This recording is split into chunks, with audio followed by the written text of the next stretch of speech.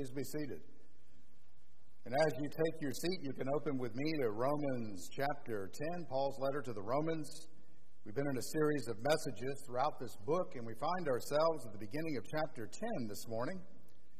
Romans chapter 10. We'll look at verses 1 through 13 of Romans chapter 10. And by way of introduction, you remember that chapters 9 through 11 of Romans form what we consider a unit of the book. And they all address the problem of Jewish unbelief in the Messiah, the apparent refusal of the Jews to be saved. In chapter 9, the emphasis was on God's purpose according to election. Paul made that clear in the three messages that we had in that chapter. In chapter 10, the emphasis is on the human factors. That is, the need for an understanding of God's righteousness and the proclamation of the gospel and the need for a response of faith. Those are the three major themes that we'll see in this particular section of the chapter. In chapter 10, Paul turns from the past to the present, from his explanation of the Israelites' unbelief to his hope that they will hear and believe the gospel. And he will elaborate further on this vision for the future in chapter 11. But for this morning, I'd like us to notice four things about God's righteousness. Four things that Paul, I believe, mentions concerning God's righteousness. And the outline would go like this. Number one, I want you to notice the ignorance of God's righteousness. That's in verses 1 through 3. And then secondly, the essence of God's righteousness, and we find that in verse 4. And thirdly, the simplicity and accessibility of God's righteousness in verses 5 through 10. That's where we'll spend the bulk of our time this morning. And then fourthly and finally, the recipients of God's righteousness. And we see that in verses 11 through 13. So along with a synopsis of the message, join me in prayer. Let's ask God to bless our time together. Lord, I pray now that the words of my mouth and the meditations of my heart might be pleasing in your sight, O Lord, our strength and our Redeemer. Father, we wish to see Jesus and him only. Lord, I pray that your Spirit would move on every one of our hearts.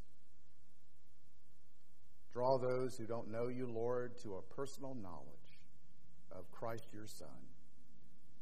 And those that do know you, we pray that you would strengthen us and encourage us in our walk with you.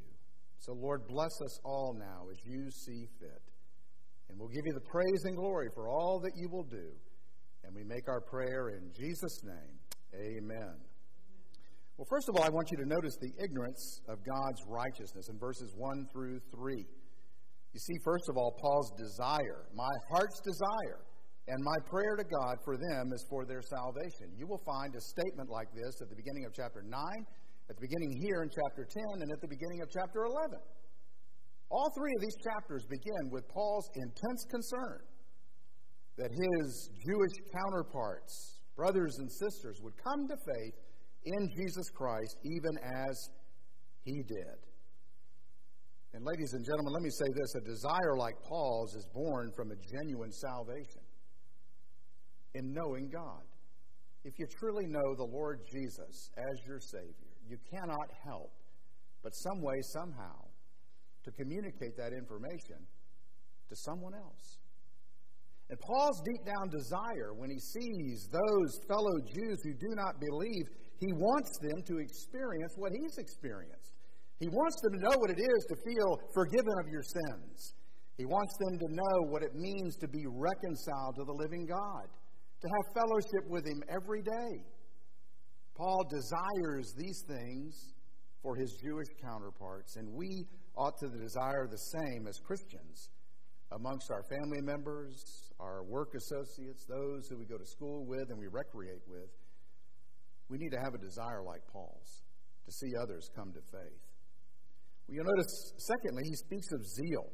He says, I have a zeal without knowledge, a zeal that is not in accordance with true knowledge. Now, Paul, no doubt, has no doubt of their religious sincerity. He can testify about them from his own experience as they are zealous for God. Paul himself was zealous. You can read about that in the New Testament. He says it himself. I thought I needed to do many things to oppose the name of Jesus. And that he was zealous to keep the law and zealous in his persecution of the church. Yet the Scripture says it's not good to have zeal without knowledge. Proverbs 19:2. Sincerity is not enough. You can be sincere, but be sincerely wrong. You may be sincerely mistaken.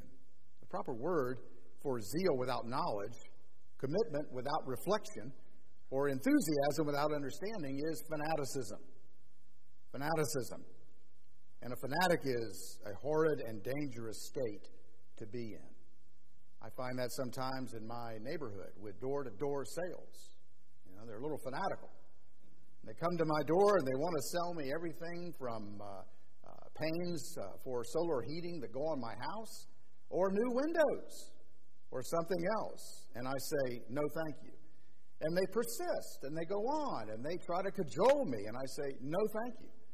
And I continue to say, no thank you. Then the dog runs out, and I got to go chase her, and I say, no again. They don't seem to hear me. And sometimes I want to say that.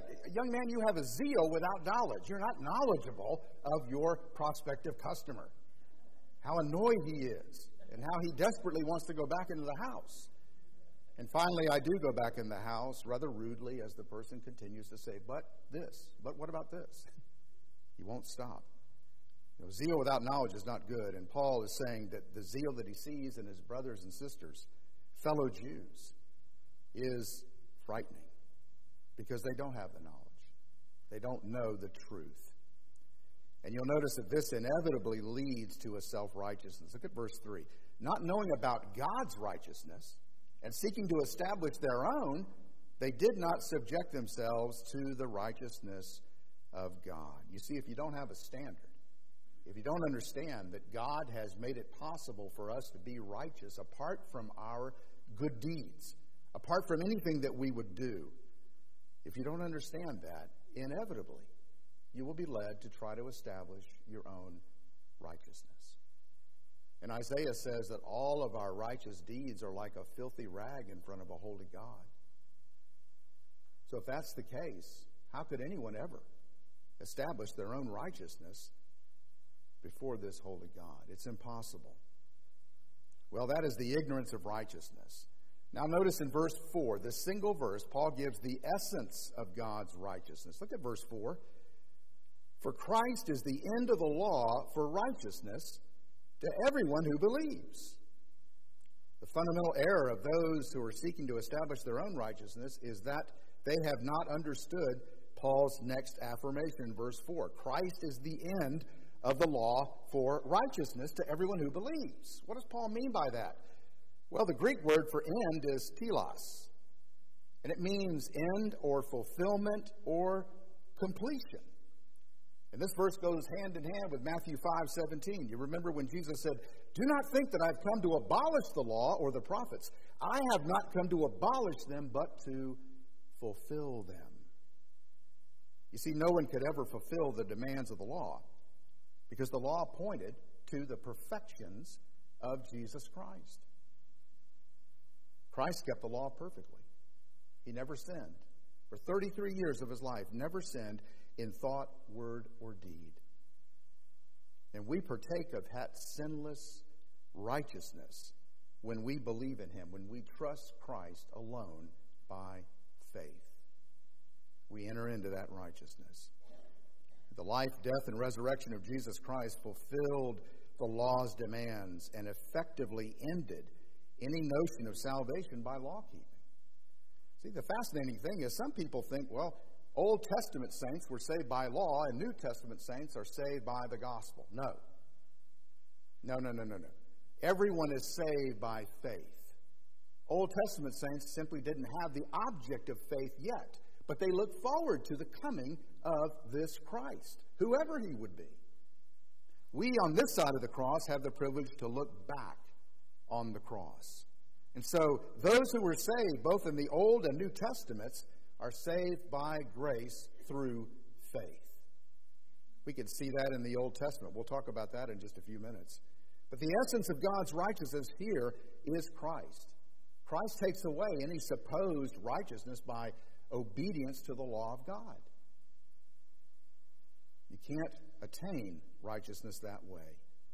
And so we have to look to Christ for him to clothe us in his righteousness, that we may be declared not guilty before a holy God. Now, in verses 5 and following, all the way through verse 8, we see the simplicity and the accessibility of God's righteousness.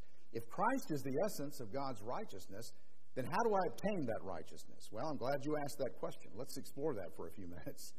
First of all, he gives righteousness based on God's law. Look at verse 5. Moses writes that the man who practices the righteousness which is based on law shall live by that righteousness. Up here, Paul is outlining the difficulty and the impossibility of trying to attain righteousness based on the law. We could say based on the Ten Commandments. And he quotes Moses from Leviticus chapter 18, verse 5, which says, quote, "You shall therefore keep the statutes and my rules. If a person does them, he shall live by them. I am the Lord." Now, the natural interpretation of Moses' words is that the way to life or the way to salvation is obeying the law. This is how Paul himself understood the sentence when he quoted it in Galatians 3:11 through 22. Paul said in 11 and 12, Paul said, "Now it is evident that no one is justified before God by the law. For the righteous shall live by faith. But the law is not of faith, rather the one who does them shall live by them."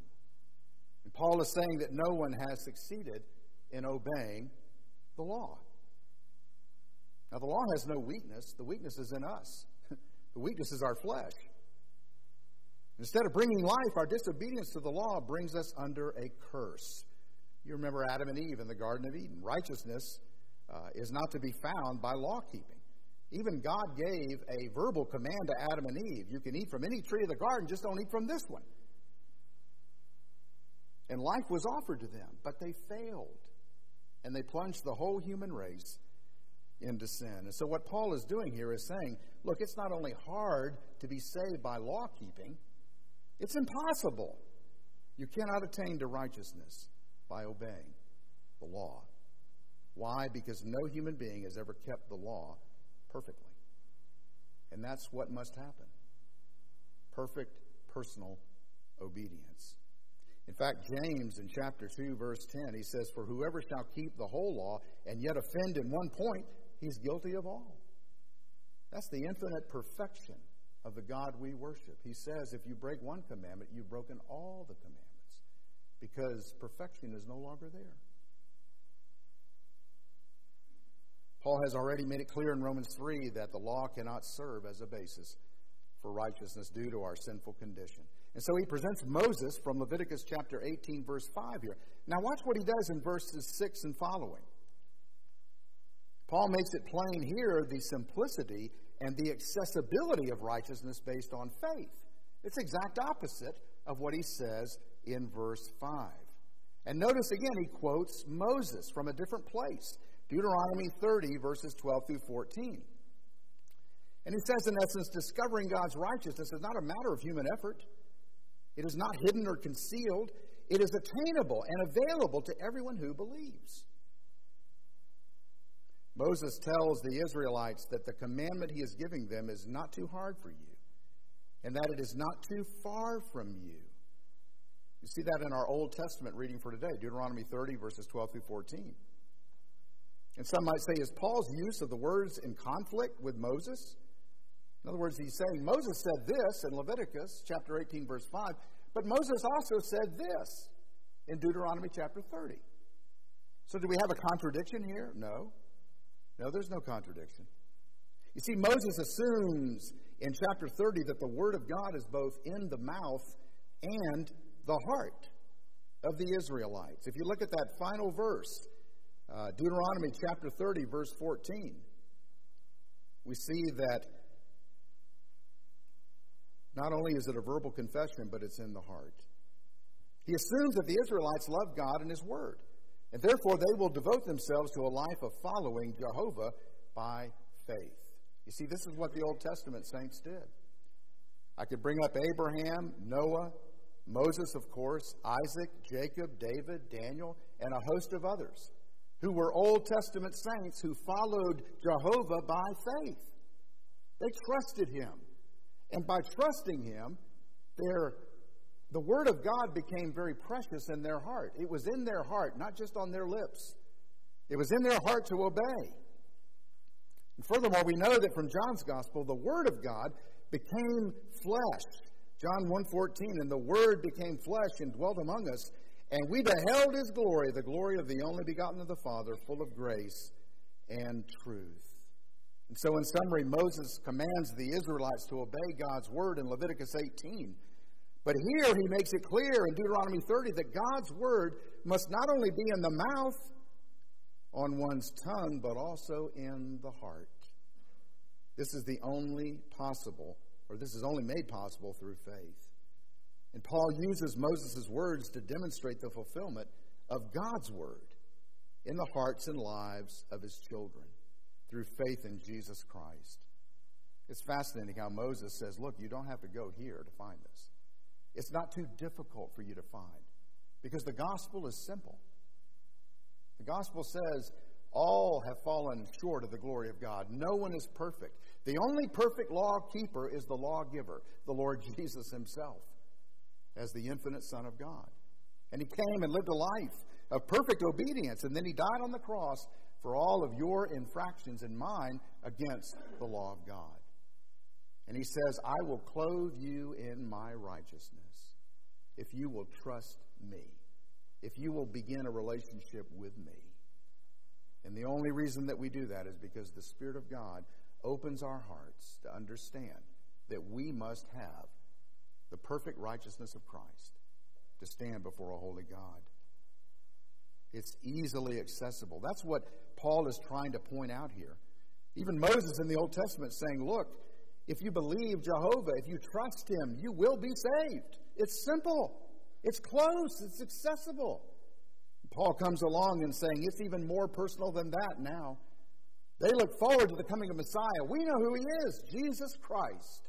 And he came and he lived and he died and he rose again from the dead so that we might have life. It's simple and it's accessible.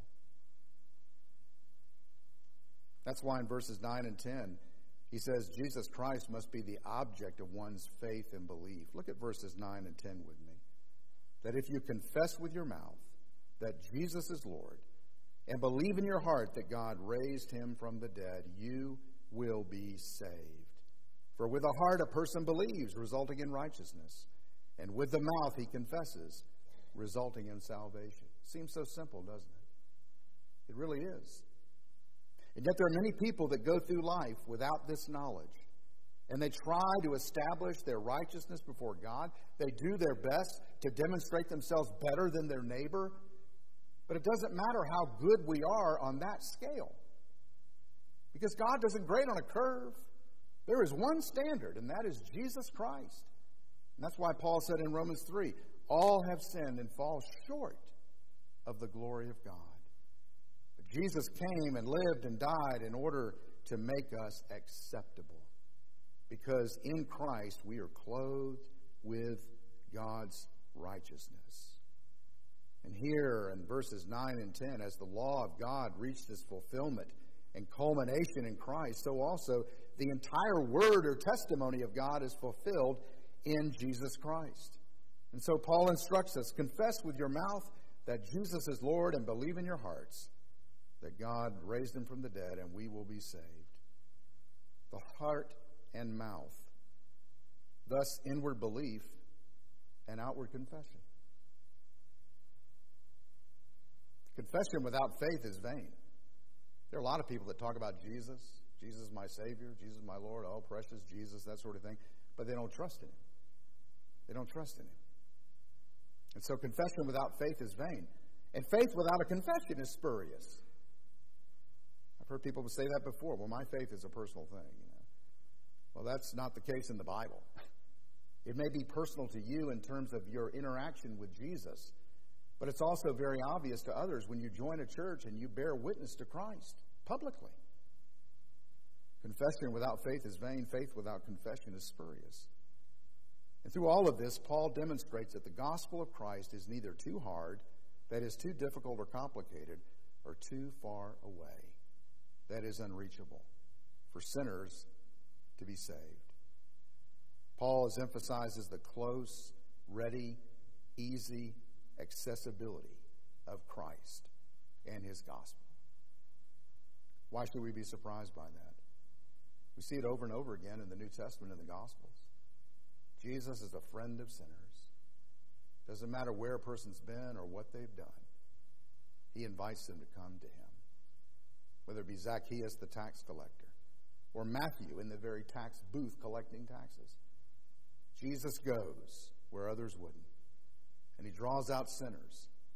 And he gives them his perfect righteousness and forgiveness of all their sins. What a wonderful position to be in, where you don't walk around carrying guilt because of something that you did or neglected to do. Christ forgives all sins, and he doesn't hold those against us. And so Paul emphasizes the simplicity and the accessibility of the righteousness that is by faith, in contrast to the impossibility of achieving righteousness that is by law. What kind of righteousness do you have this morning? Notice fourthly and finally the recipients of God's righteousness. Look at verses 11 through 13. He stresses that Christ not only easily accessible, but equally accessible to all. To anyone in verse 11, to everyone in verse 13. Since, according to verse 12, there is no difference between Jew and Gentile and no favoritism. Let's look at those verses individually. Verse 11, we trust in him and we will never be put to shame. Some of the translations say never be disappointed.